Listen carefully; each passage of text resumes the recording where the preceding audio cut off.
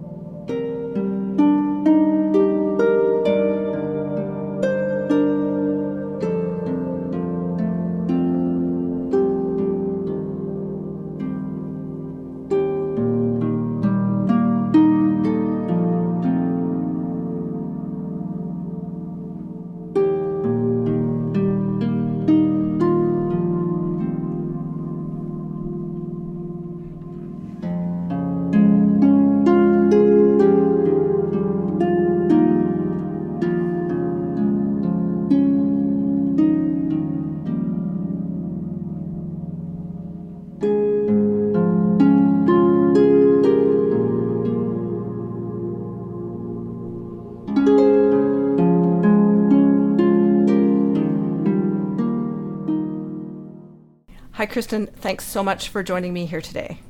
Thank you for having me as your guest today. I want to congratulate you on your beautiful new album, Aquamarine. Thank you. I know we'll be able to share some of that music a little bit later in this episode. And it's a very special album in terms of the relationship to your late mother.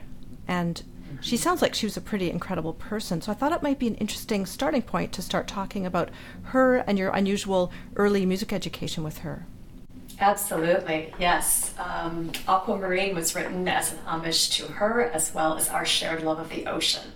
And one of the things that was very important to both of us in my youth was spending time near blue spaces.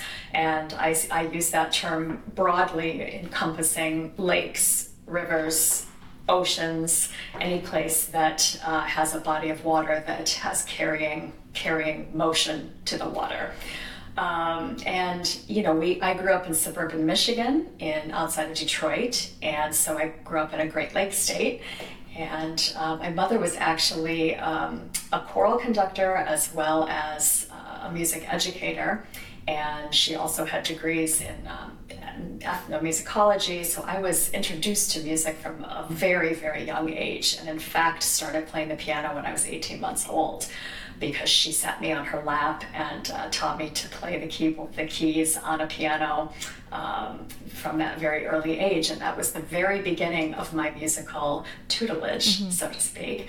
And then, one thing that I really love speaking about my mom is that she was former Miss Michigan. So she was Miss Michigan in 1957, which was a great honor for her in her lifetime. And she dedicated the Mackinac Bridge, which is the bridge that connects the Lower Peninsula and the Upper Peninsula of Michigan. And that became, some place that our family traveled to and made sure that we visited often because she had such a history there. But we traveled all over the world, and one thing that was very important to us was finding places where we could spend time near water. So water ran a very was a stream through our existence growing up and into my adulthood. And so the conservancy of that and conservation of the ocean is very important to me as well. And that was something that she was very fiercely protective of, and I feel like this album really was able to honor both of those things. Not only her inspiration and her support of me as a musician, as a growing up, and as a rising musician, to everything that I've just spoken about is in terms of our love of the sea. Yeah, Kirsten, I was interested to read that she was an educator and then she paused her career as an educator when you were young to really devote herself to you in terms of not just your upbringing, but actually your musical education. She was very dedicated to that. She was. Could you speak a little bit to the huge instrument collection you guys had and what that was like Absolutely. as a child? Well, that's actually how I started to play the harp, is that she was very interested in unique and unusual instruments.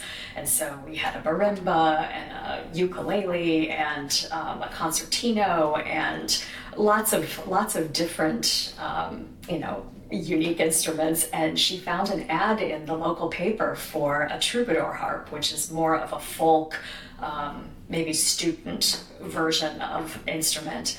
And she bought it really for her own interest and the idea that maybe she could learn to play it a little bit, because she knew that she was becoming more involved with things, in my world, as far as, brownies, Girl Scouts, that kind of thing. She thought she could use it in those instances. And then at 5, I was 5 at the time, I sat down behind it and started to tinkle with it, and she knew that she needed to find me a real teacher that knew how to play the instrument. So I studied very early on with the principal harpist of the Detroit Symphony, and then at about age 11, my parents drove me to Bloomington, Indiana, where I studied with Suzanne McDonald, who is now the professor emeritus from Indiana University, Bloomington. And she was my mentor from that moment of age 11 until I graduated with my master's degree, because that's where I ended up doing both of my degrees as well. How long a drive is that from Detroit to Bloomington? 7 hours. Okay. Yeah. So we went about every month, every 3 to 4 weeks. And that was how I really studied for most of my upbringing. I took 2 years off from those trips and instead flew here to New York City, where I studied with Nancy Allen at Juilliard. And also at the Aspen Music Festival. But that was just for 2 years, and the rest of the time was all with Miss McDonald. So my parents were very dedicated to taking me to orchestra rehearsals, and my mother was really the one that did all of it. She drove me to Toronto, to the Youth Symphony, to Livonia Youth Symphony, Michigan Youth Symphony, and all of these competitions, and anything that I was involved with, she was right there by my side, including performances at Carnegie Hall and all around the world. So. Now, we're going to be editing in some of your beautiful music to this episode, so maybe this would be a good time to introduce something. One of the tunes I really loved, I'll just check the name. Oh yeah, Naiads. Would that be possible to include some of that? Of course, yes. Yes, that would be great. Do you want to speak to that title or anything about it? Naiads was actually released as a solo and ended up on the album because it also had a water theme. And I chose that title because it's the nymphs and the spirits that preside over rivers and smaller bodies of water. And that's how I decided to name the piece that, because it has a rolling pattern to it and a very light lilting feel as well. This is an excerpt from Naiads from Kirsten's album Aquamarine.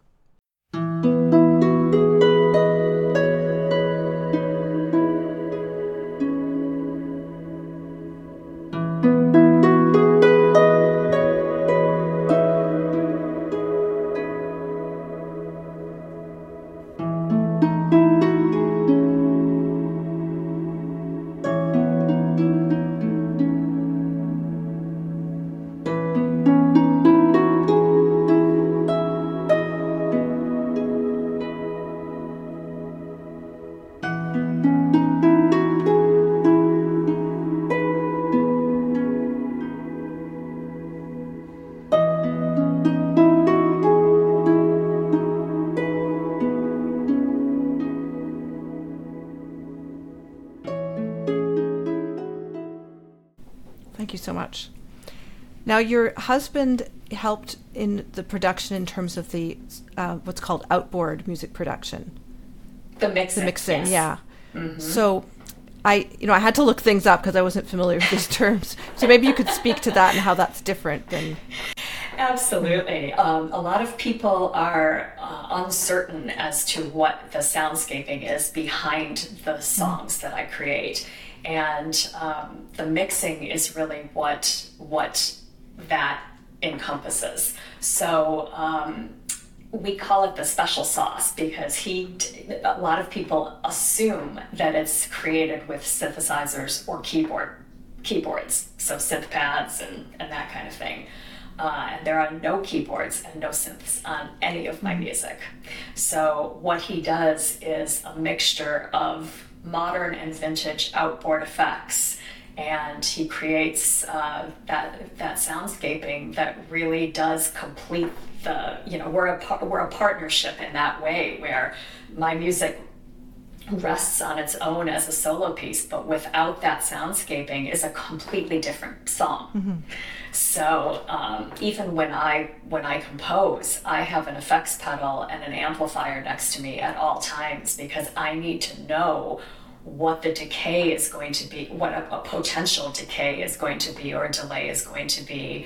And I write around that so that I can create space in the music. And so that there's, as classical musicians, we tend to be very, drawn to notey music, right? Most of our solo repertoire is quite demanding. And the music that I'm writing is new age, so it's meant to be calming, it's meant to be relaxing, and it has to have a certain amount of space in order to accomplish that. I know you've performed in Carnegie Hall in many different musical ensembles, and we can talk about that, but those early performances, were those solo or part of orchestras? I did 3 solo recitals at Weill Recital Hall, and then in 2006, I think, I can't think back to exactly the year, but I think it was 2006, it was a concerto soloist in the main hall in Stern Auditorium. I did my master's at Indiana in Bloomington. Oh, you did? And amazing. I still feel a little regret. I met a harp player once, and it was one of these passing conversations, and she said she absolutely didn't want to play an orchestra. She only wanted to be a soloist.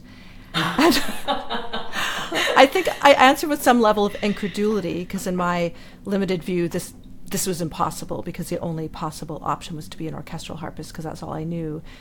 And she just dismissed me, and we never, I don't think, spoke again. But since then I've thought, oh, that was very narrow of me. I should have just, been open to whatever her dreams were, Absolutely. Well, I think that's a standard response, is that you expect that the harpist is going to be wanting to do orchestral work. Certainly I love playing in orchestras and I enjoy every opportunity that I have to do that, but that was never my main goal either. And it just depends on the career path that you decide to take once you're out of school. And in fact, when I graduated from Indiana, many of the main orchestras in the country were opening. And it was a little bit of a domino effect because, each one of them had people retiring and moving on in life. And I took all of them and I felt like there were very few of them that I really wanted. And it was a good learning experience for me to determine that wasn't really where my focus was. And in fact, I did enjoy being a soloist for a good number of years, but then that also burned me out a lot. And I felt like, you know that I do a lot of pop arrangements, and I'm also involved in many pop situations. And that was something that was always of interest to me, to be able to be well-rounded and to also say yes to whatever opportunities were thrown my way. And thankfully, I was really, really lucky in that respect to be a freelancer and to have things really come to me in many, many different facets. What I found really interesting when I was researching your story is that you had kind of a burnout from the harp at a certain point and you went over to the vocal side. Can you speak to that experience? Yes, when I was in high school, I was very involved with the musicals. And so all 4 years of my life, I was doing musical theater. I loved to sing. I was definitely, always interested in doing theater. And when I went to college, I felt like I had an opportunity to spend some time diving into that part of my talent base. So I was a vocal major for the first year and a half of my undergrad at Indiana. And then my sophomore year, I became a double major. And then my junior year, I dropped voice and became just a harp major. So I did spend a lot of time at Indiana singing as well, because I was part of a traveling show choir called the Singing Hoosiers, which you might know something about since you went to school there. And that was really fun for me because it was a way for me to still be a harp major, but actually do something on the side as a vocalist as well. How did your mom react to that change? She was very supportive of every decision that I made. And in fact, I don't remember her ever telling me I shouldn't do something. She wanted me to explore what made me happy. And she was very supportive of that, even if it meant that I was doing something that she probably expected would not be where I ended up, But I think she, as a mother, she was very good about making sure that I was learning from my own mistakes or my own choices. And that was something that I really felt so happy about and feel happy about in retrospect, looking back at my youth, is that I was never told that I couldn't do something. I was never told not to do something. It was always just, do you want to do it? And if you do, then go for it. And how did Suzanne McDonald react?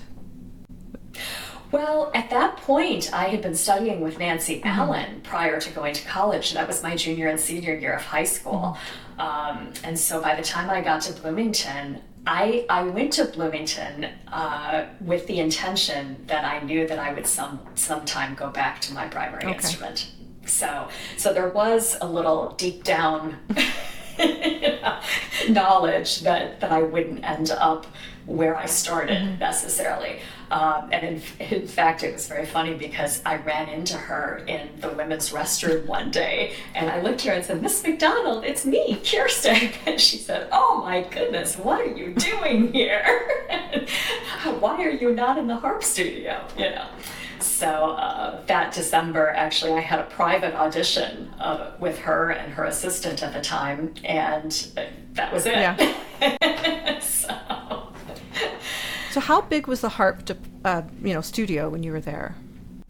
Oh, well, Indiana's known as having one of the largest harp departments in the world, and that was really all due to Suzanne. So at the time that I was there were probably anywhere between 19 and 25 students. I mean, it was a very large studio and of the highest caliber as well. Hi, just a short break from the episode, which I hope you're enjoying so far. If you want to check out over 100 episodes you may have missed, in addition to your podcast player or YouTube, I have an extensive website, leahroseman.com, with show notes, transcripts, the complete catalog of episodes, and you can sign up there for my weekly newsletter to get access to sneak peeks of upcoming guests. Please do share your favorite episodes with your friends, follow me on social media, and share my posts. And if you can spare a few dollars to help support the series, that would be amazing, and you can find that link in the show notes. I'm an independent podcaster, and I really do need the help of my listeners. Now back to the episode. We were just talking before about your burnout. I just wanted to circle back to that because I find it very interesting as a classical musician myself who started as a child, and had this very narrow path. And then now on this podcast, I really try to talk to all kinds of musicians from around the world. And I find it interesting talking to people who started maybe as an adult or discovering a music or style of music they didn't even know about and just going for it, as opposed to, the path I took, which is more similar to what you did. And as an educator yourself, do you have any reflections on that, like the burnout people can experience by doing classical music from a young age?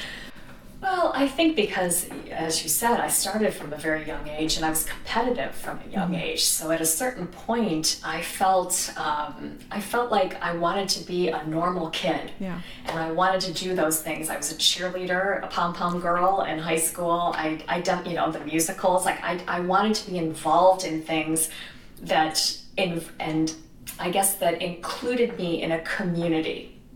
Because, as you said, the harp is always by itself. So most of my work, even if I'm in an orchestra, I'm still the only one in my section. And other than that, I play alone most of the time. So there's an element of isolation that you feel as a harpist, I guess, and from that perspective. And I think by the time I got into high school, I was also exploring what else I was good at. And so I was a good writer. I was taking creative writing courses and feeling very confident about my abilities in that department. And then for a hot second, I wanted to be an oceanographer until I realized how many biology classes that would require. So that was very short-lived.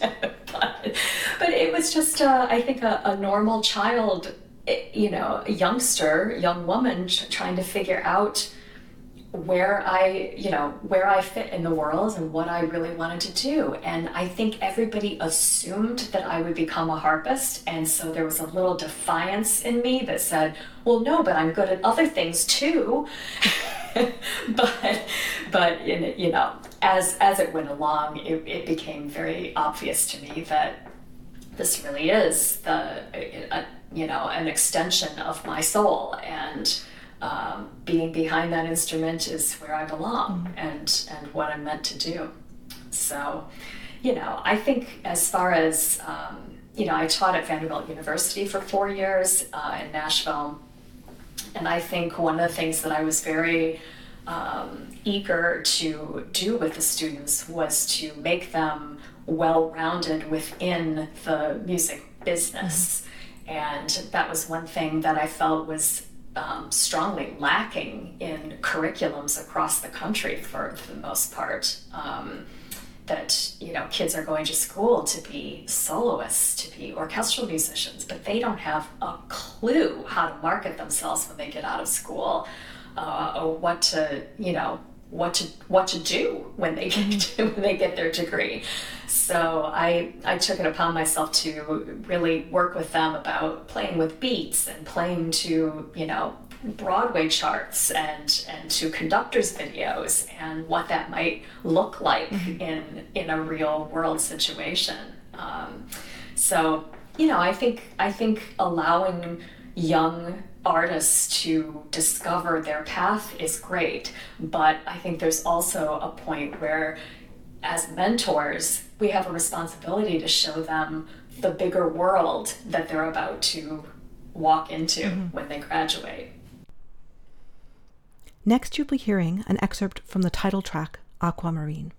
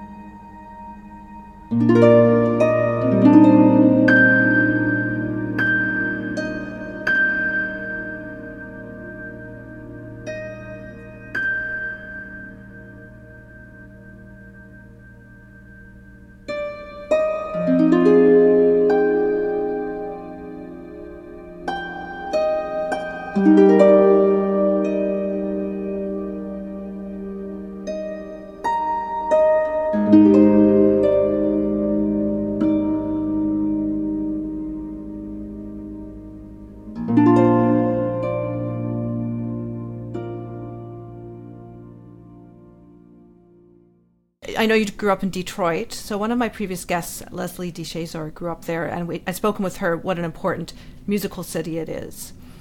And it occurs to me you've lived in 4 really important cities, because I'm going to separate Manhattan from Brooklyn, where you now reside, and also Nashville.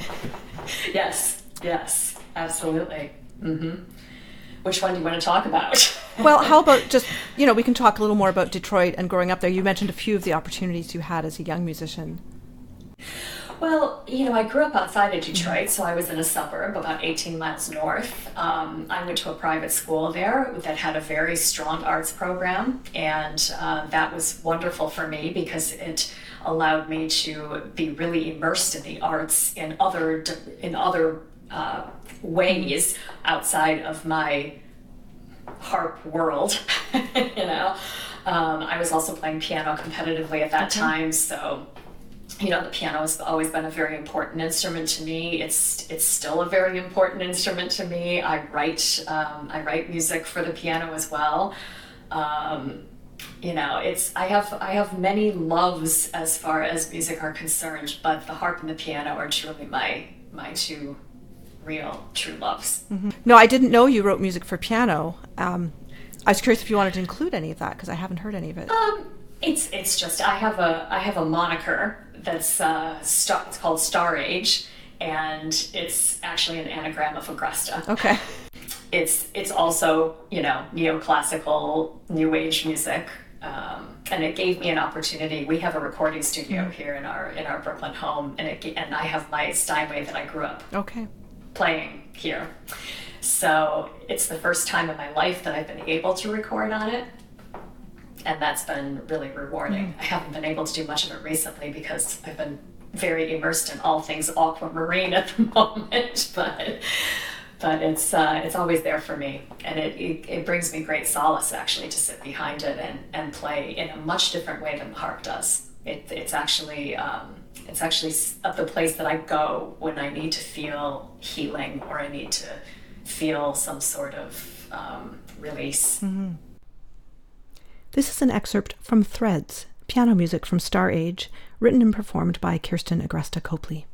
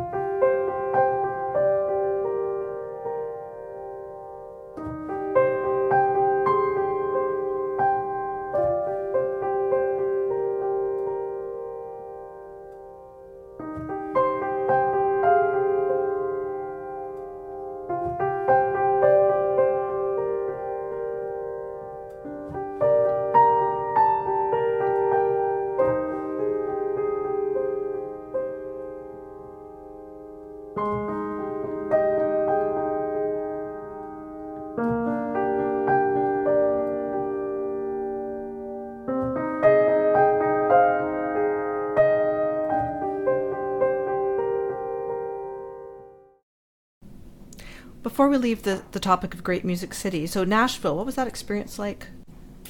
Well, we moved there in 2014, and my husband's publisher was based there at the time. He was doing a lot of songwriting, and we decided to take a break from Manhattan.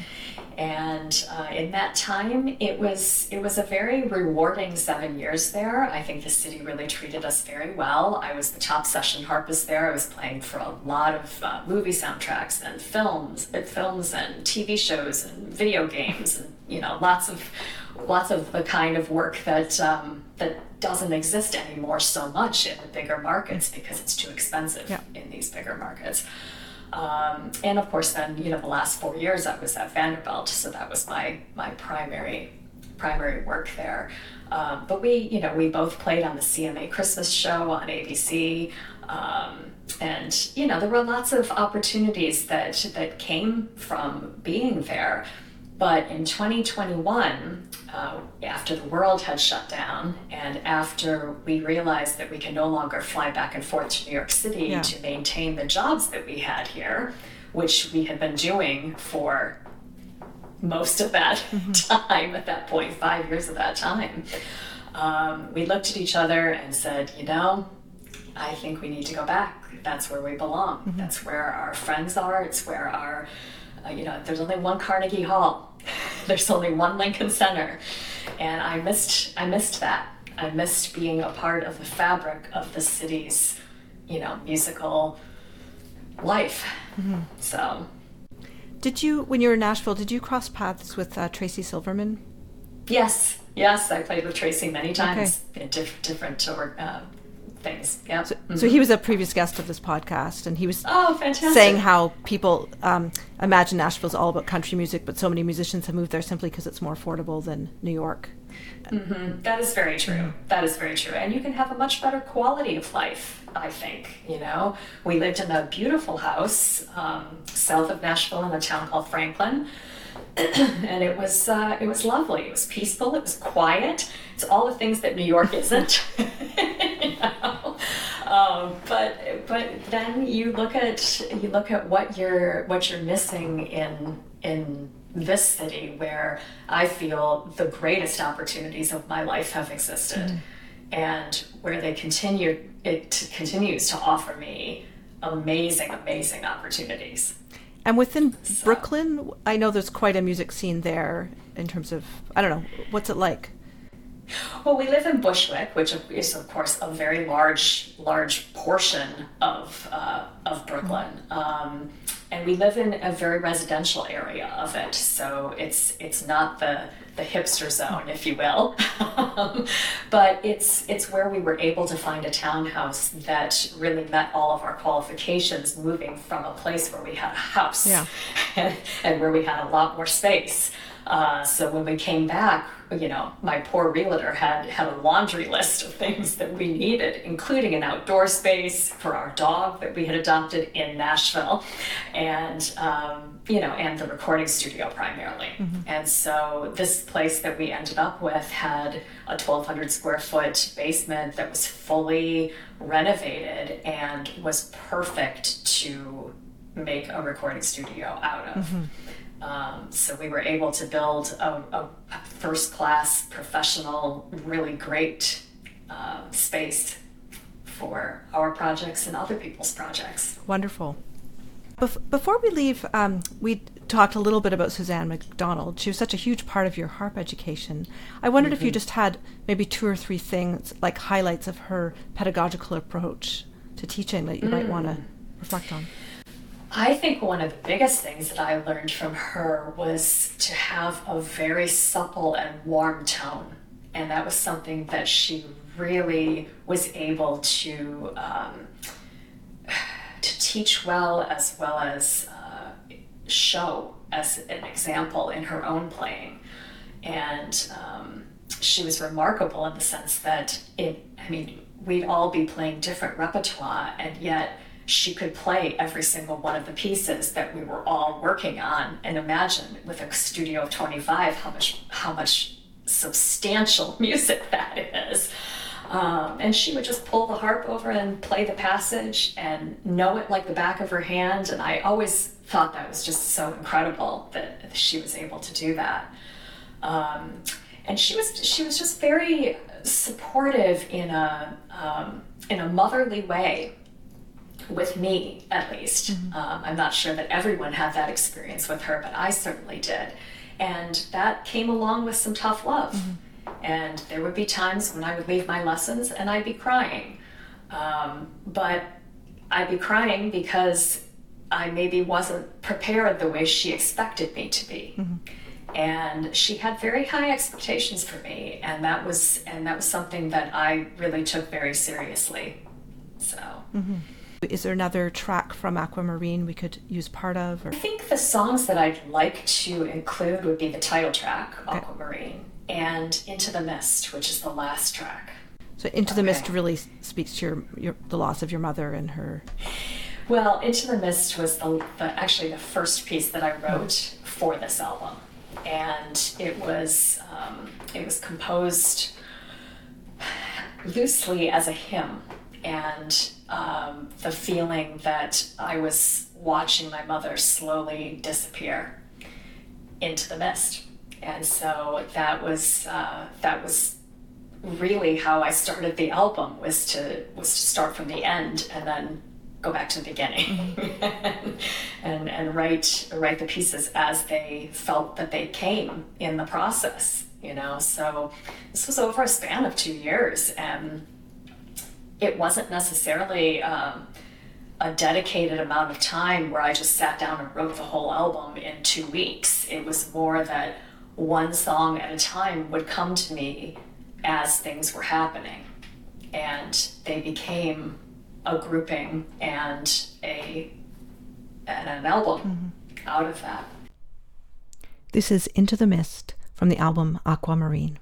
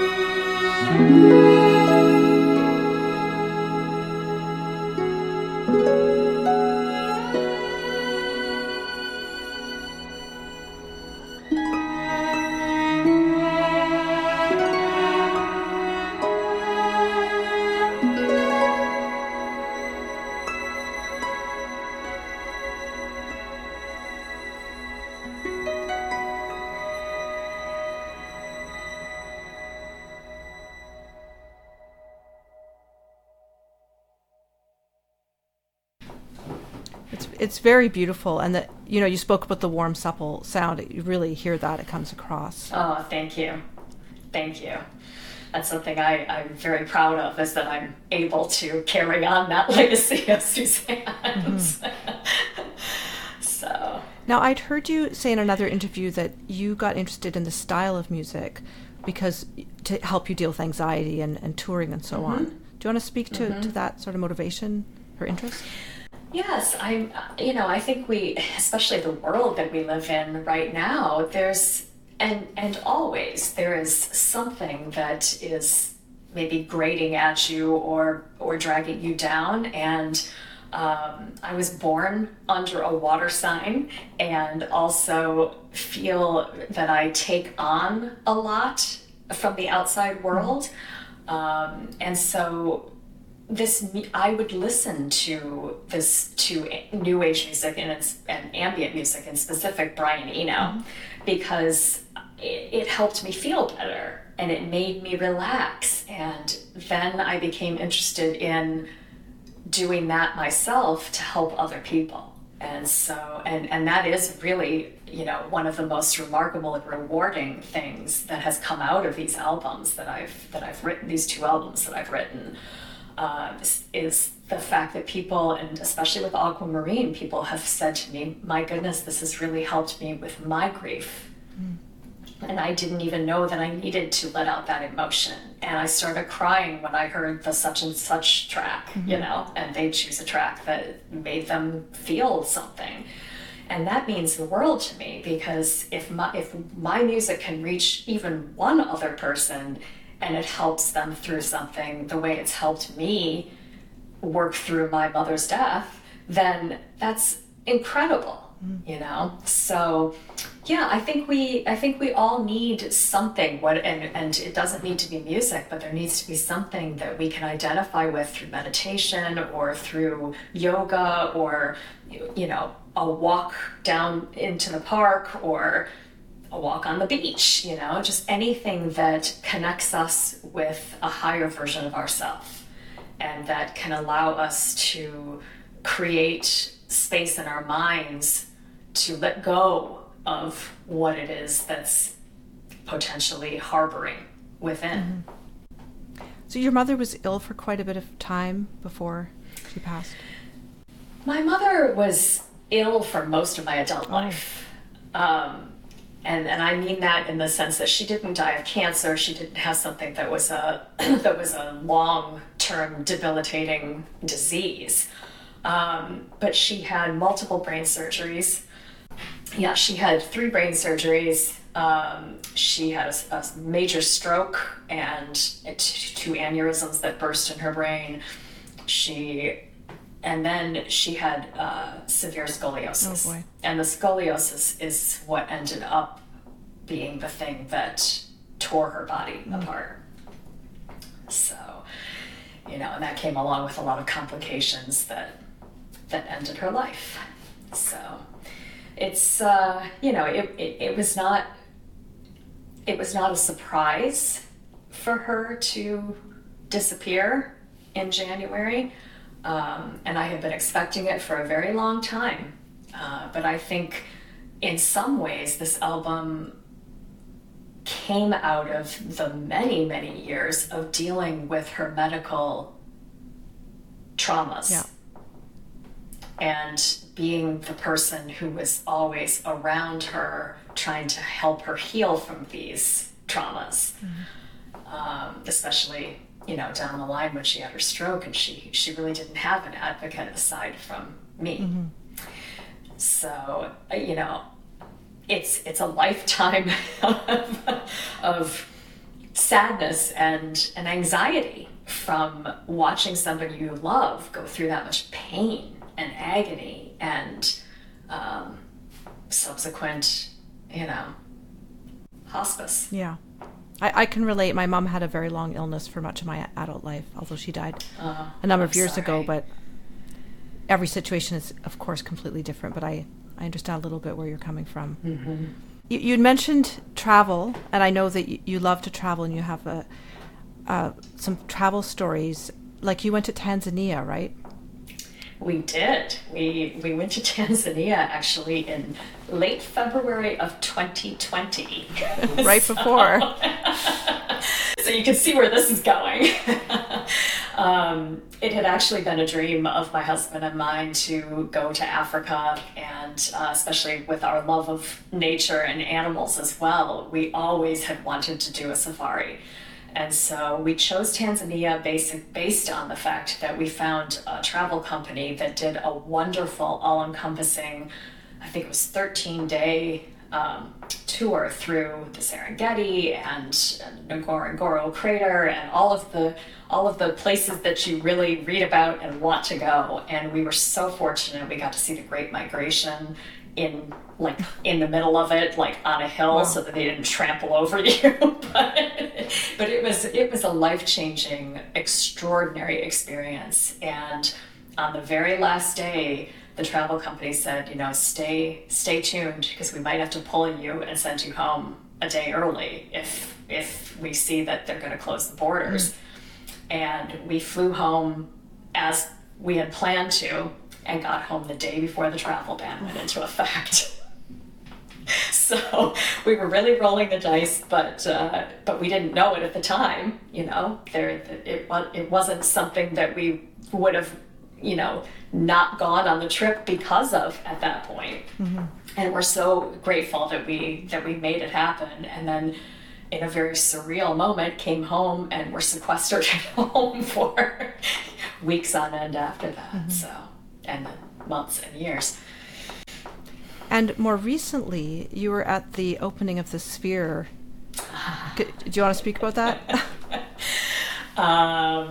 Well, what I can say about that is that we were very fortunate to be invited to the opening weekend. And so, it was something that was very meaningful to us because obviously it's an extraordinary venue and one that is single-handedly changing the way we experience live performance because of the multimedia dimension that is associated with it.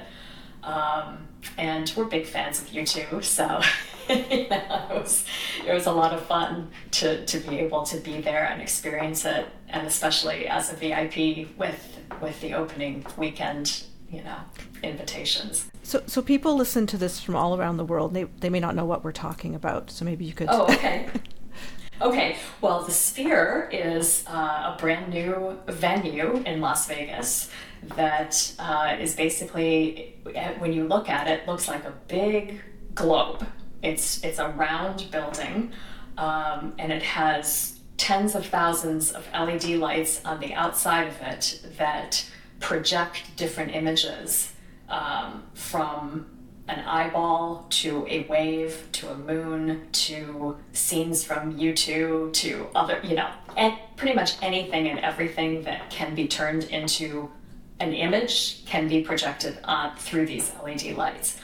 And on the inside, it has hundreds, actually thousands, I think, of speakers inside I wish I knew all of the actual... I should have done my research on this to talk about it, but it's it has the sound system is so remarkable that even each seat has the capability to have sense infused into them. You can feel hot and cold in them. So if you go to see the Darren Aronofsky, I think it's called Postcard from Earth. It's a movie that they did about, that was the first movie to be featured inside the Sphere, and the seats really do everything that I just mentioned. So you go into a winter scene and you feel chill. And they say supposedly that you can even infuse chocolate chip cookies smell into it, which I didn't experience, but I would have liked to have. But it was really life changing to be able to see the multimedia really encompasses the entire spectrum all the way around 360 degrees and all the way up. And it can change from being, what looks like a silo at the beginning of the show, and then towards the end of the show, it looks like an outdoor amphitheater. And then it has, it's just, I can't even explain how much it can do. Wow. That's really great. And you've done so many diverse and interesting performances over your career. So maybe I could ask you, for example, you performed with Beyonce at the White House for President Obama. That must have been very memorable. Yes. It's probably one of the greatest experiences of my life, honestly. And I felt very strongly about that particular time in our country's history. So it was especially rewarding to be able to meet the former president and Mrs. Obama, and to be able to do a receiving line with them, and at the time the Mexican president and his wife, who were the guests for that year's, it was for the second state dinner during his administration. And I'd already played with Beyonce a couple of times before that, but this was definitely the pinnacle of time with her and being able to back her up. And I think the official press photo that Pete Souza took that was printed the next day, ironically, was of the harp with me. And it, like, you couldn't tell it was me necessarily, but I knew it was me. And the harp with her sitting on a stool. Yeah. So that was pretty cool. Do you remember any of the songs that she performed that evening? I remember we did Irreplaceable, because I remember Sasha and Malia sitting on their mother's lap, going to the left, and doing the choreography to it. We played Halo. I remember Halo. Gosh, it was 2010, so I'm not sure how many of those brain cells are still left. No, that's great. I was just curious. Yeah. Yeah. And in terms of playing like rap, what was it, 2005? You got invited to do Live 8? Live 8, yeah. That was really the start of all of the pop performances, was getting that invitation to play for Live 8. Live 8, if people don't know, was the 10-year anniversary of Live Aid, which is the worldwide concerts that Willie Nelson and some artists had put together for Farm Aid. And Live 8 was its counterpart 10 years later for the same reasons. And we were really lucky to we played with Kanye West. We're premiering some of his songs, and that was also one of the most incredible experiences, because we played on the steps of the Philadelphia Art Museum. And the crowds, there were millions of people, and you just looked out at the audience and it just went as far as you could see. And I had never in my life experienced being on a stage with that many people. So it was very memorable. Very memorable. So in terms of these different pop scenarios, are the harp arrangements good enough? Do you have to change things up when you get there? There's usually a part written out, and I sometimes embellish them and add some things in. We played with Jay-Z at Carnegie Hall a number of years ago for a benefit concert, and there was a part of the track that had a quiver in it that was probably done on a synth or something. It was just some little quiver thing, and I just started like doing a quiver on the harp the way that we do them, which is hard to explain but can be done. And they just freaked out, and they were like, oh my god, you have to add that in, and you have to add that in. So I have some creative license, I think, when I play with a lot of these artists, but in general the charts are decent. Actually, I didn't ask you this before, but would you be willing to demonstrate any sort of extended techniques on your harp? Well, I can pull it towards you and show you what the quiver is, if that helps. It's basically just when you pluck a string and go. Yeah. So that's what it is. You press it between these mechanisms here, and just, move your thumb up and down. Are there other sort of non-traditional techniques you sometimes use in a pop sort of scenario? Not particularly. I think in pop scenarios, the instrument is quite versatile, and that's probably one of the things that most people don't recognize or realize about the harp. But it's designated as a percussion instrument, and it does have the capability to rock out a little bit, especially when it's amplified. So no, I don't think there's any particular extended techniques that are used in the pop scenario. It's more just making sure that what you're playing is responsive to the music that you're involved with. So I had one harp player before you on this podcast, Destiny Mohammed, who's a jazz harpist based in San Francisco area. Okay. But I didn't ask her about the mechanics of the harp, which maybe I should, because most people don't realize how complicated it is, right? That's quite true. Well, without completely, I'm not sure how I can do this properly, but this is the front side of the harp. You can see that there are black strings and red strings.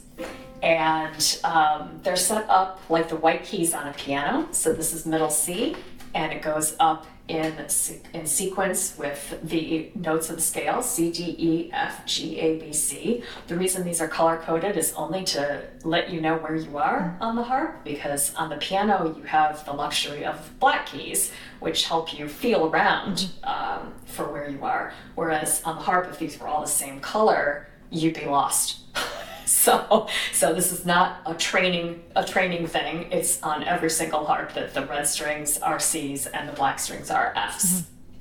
There's 47 strings from a low C bass wire up into a very high G here.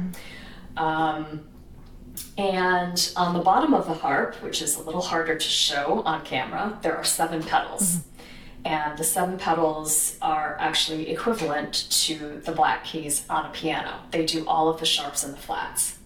And so there's one for every note of the scale, again, C, D, E, F, G, A, and B, and there's 3 notches.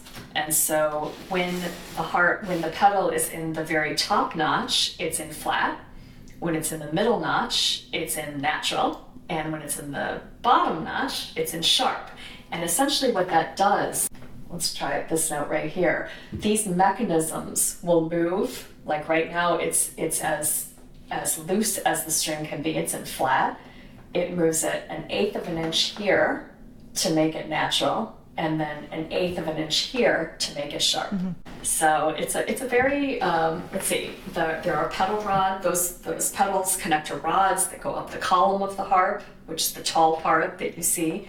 And then it connects to 2,000 moving mechanisms that are in this curved neck. So everything inside here is mechanisms that are moving all the time. And if they have to be repaired, it has to be opened up. Is that something is there maintenance required sometimes? They have to be what we call regulated every year, especially if you're a professional, because they get a lot of wear and tear. They're like a car, they depreciate. So unfortunately, what'll happen is over time, the sounding board will start to raise and pull, which of course contorts the rest of the body and twists the neck up here. It's a high maintenance instrument for sure. I mean, the set of strings alone, if you had to replace all of them, is close to $700. You always have to have a full set on hand because you never know which one is going to break. And during the change of seasons, multiple ones will decide to break because the wood loves the humidity, the strings hate it. So it's really a constant upkeep, so to speak. So when you've been touring, you're playing on rental harps. Have you had an experience where it wasn't maintained properly or there were disasters in performance? Yes. Very rarely, and I will say that I'm very fortunate to have wonderful colleagues all over the world that have allowed me to use their instruments.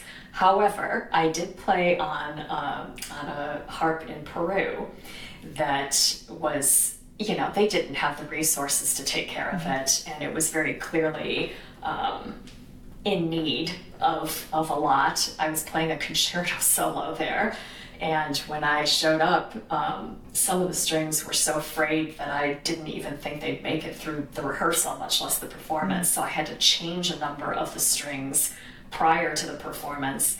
And that's always risky because it takes a while for them to settle. They don't go into, it's not like, a violin or a guitar where you tune it and it pretty much stays in tune once you've put the string on. With the harp, because they're made of, most of them in the regions like from the fourth to the second octave are gut, so they're pliable, and you have to stretch them to make them stay in tune.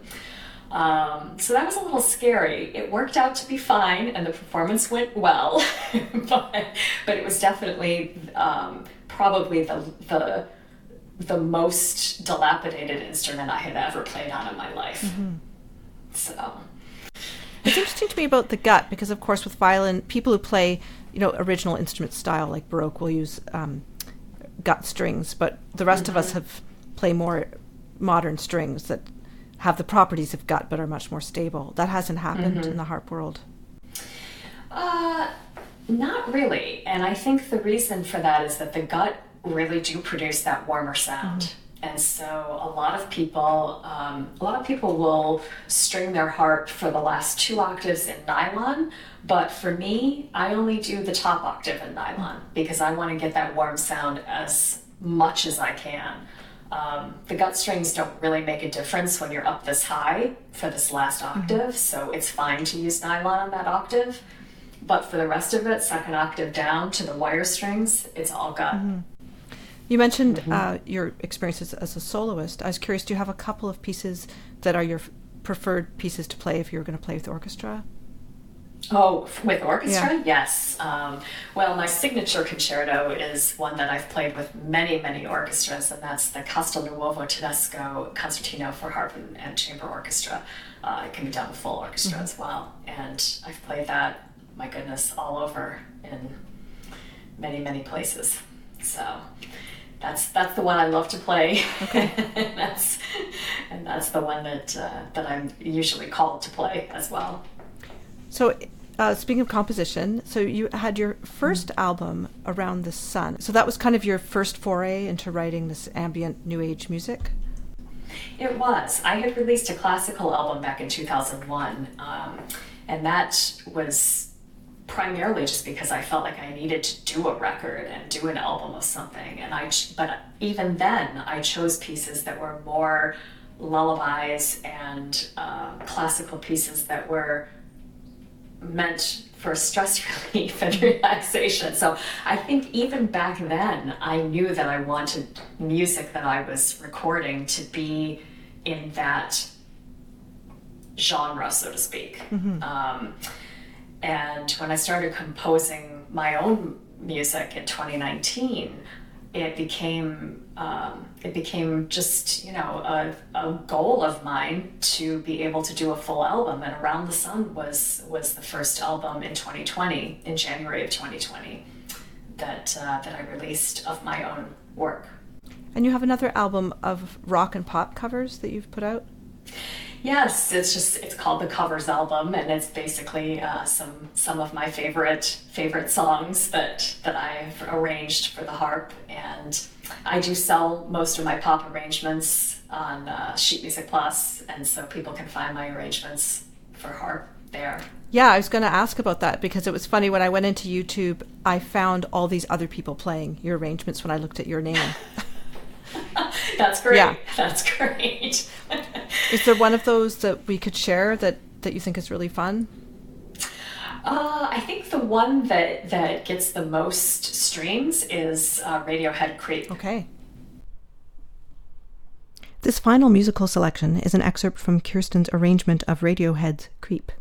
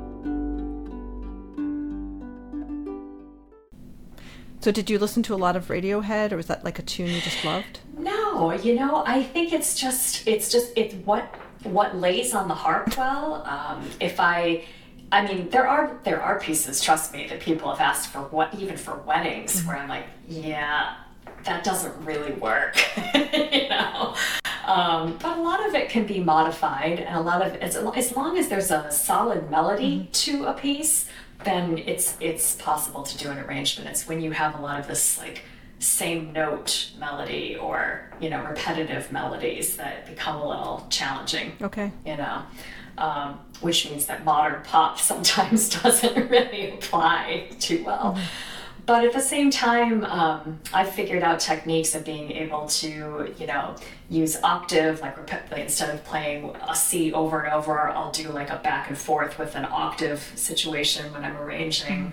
And yes, the pieces that I choose to arrange are pieces that I like to listen to, because if I'm playing them, it's because I like listening to them. So there's a wide range. Yeah.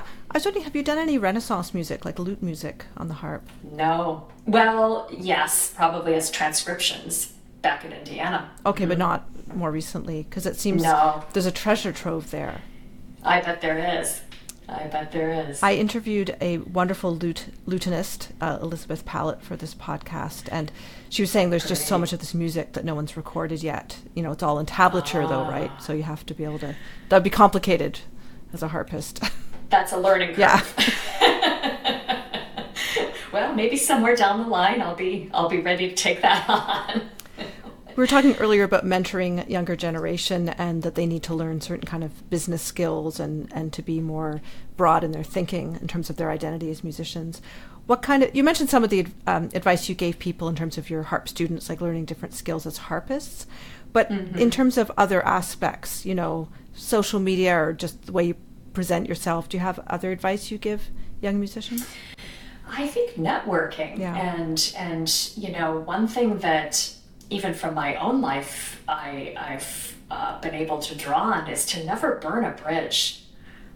You never know when you're going to run across that same person down the line in a totally different place or whatever. So I think the networking is, and making sure that you're always open to new opportunities. Don't say no to things, especially when you're first coming out of school. I think it's really important to say yes, because you never know who you're going to meet in any given situation. And the more that you meet people, the more that there's potential recommendations for other work, not to mention potential collaboration. I wish that I had started the composing earlier, because it has introduced me to so many new people and introduced me to, in this current time, Grammy, other Recording Academy people. And I've developed amazing friendships with some of these artists, and have potential future collaborations with some of these artists. So, I think that's one of the major things that I would encourage young people to recognize is networking. Making sure networking, making sure you know people and meet people. Kirsten, just to close this out, maybe you could reflect on just young Kirsten, as a 13-year-old looking back on your early life as a harpist, what she would have thought of your career now. Oh my goodness. I don't think my 13-year-old self could have ever imagined the different paths that my career has taken and how many diverse experiences I've been offered. And I think that 13-year-old would be in awe of what I've been able to do as an adult.